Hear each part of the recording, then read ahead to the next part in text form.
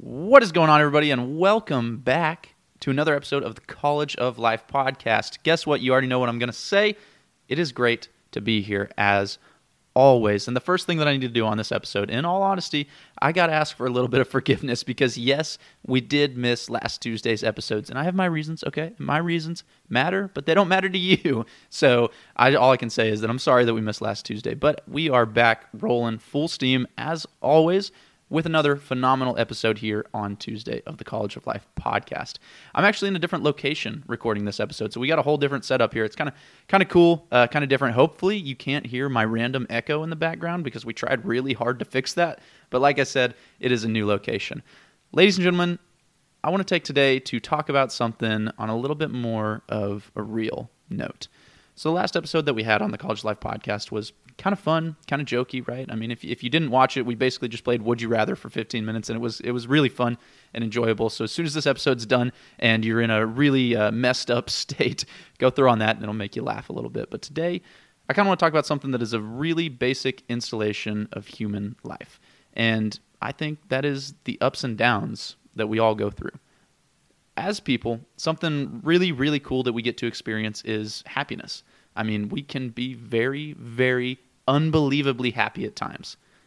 But, in case you weren't aware, just as you can be unbelievably happy, you can also be unbelievably sad. You can even be unbelievably mad, whatever you would assume the opposite of happiness is. I think it's very natural for us to go through life on these ups and downs, and it doesn't really matter, from what I've noticed, what you do to prevent those. I think they're going to happen to all of us, and some more than others. I mean, you might be a person who stays very stoic, very central your entire life and doesn't really go up or down much, or you might be the person who goes way up and way freaking down.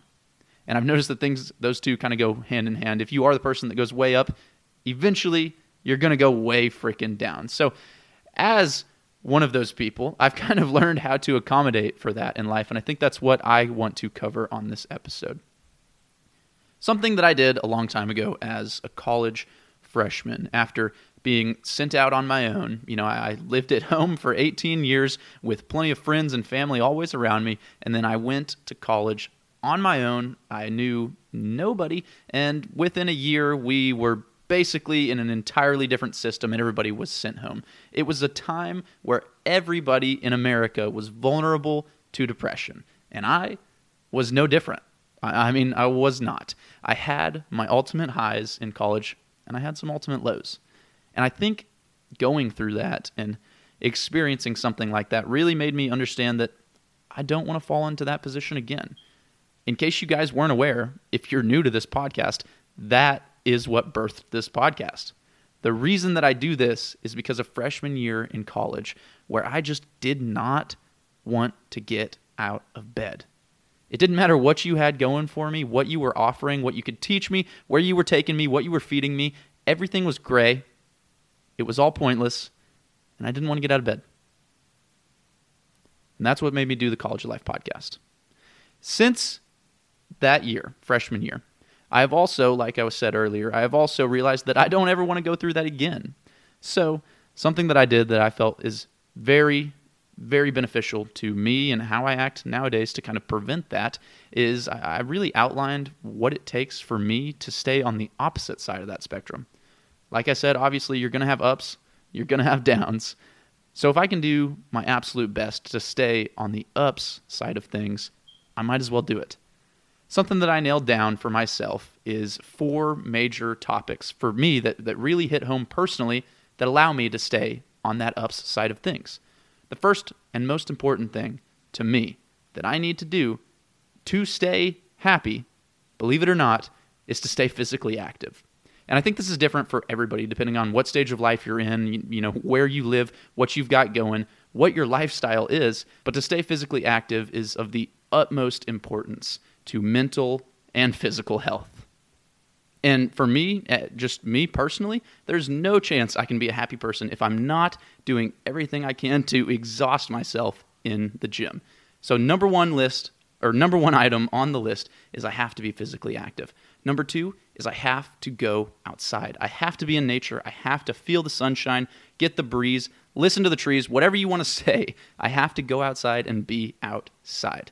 Number 3 is I have to do something for myself. And this is going to sound, a little like you would just assume. You're going to assume, yes, do something that makes you happy and you're going to be happy, but I don't think enough emphasis gets put in that category. It's too easy to say, I like my job, I like going to work, and that's something for me. That's my me time is when I'm at work. No, I don't think that counts. I think you need to do something for yourself that makes you and your deepest self truly happy. Again, that's what this podcast is for me. If I don't do this podcast, I'm not doing something for myself. So when I skipped last week, I missed one of my top 4 items to keep me on the ups side of life. And then finally, the 4th item that I think is uber important, at least for me personally, and kind of what I've discovered over the past 4 or 5 years at this point, is that you also have to do something for somebody else. One of the most gratifying feelings in life, and one of the things that brings me the most enjoyment and the most happiness, is when I get to see other people smile too. I can't really pinpoint, in what category that's going to be, because it could be gift giving, it can be quality time with somebody. Just do something that's going to make another person in your life happy. Honestly, doesn't even have to be another person in your life. I've given strangers money before and just felt great about myself. And that might sound a little selfish, but I did it because I knew it would make me feel great, and it's going to help them out in the process too. I've also taken some of my best buddies on some really, really cool trips, and there's a major difference between getting to do something for yourself and make those memories for yourself and doing that same thing, but also getting to help your buddies out at the same time.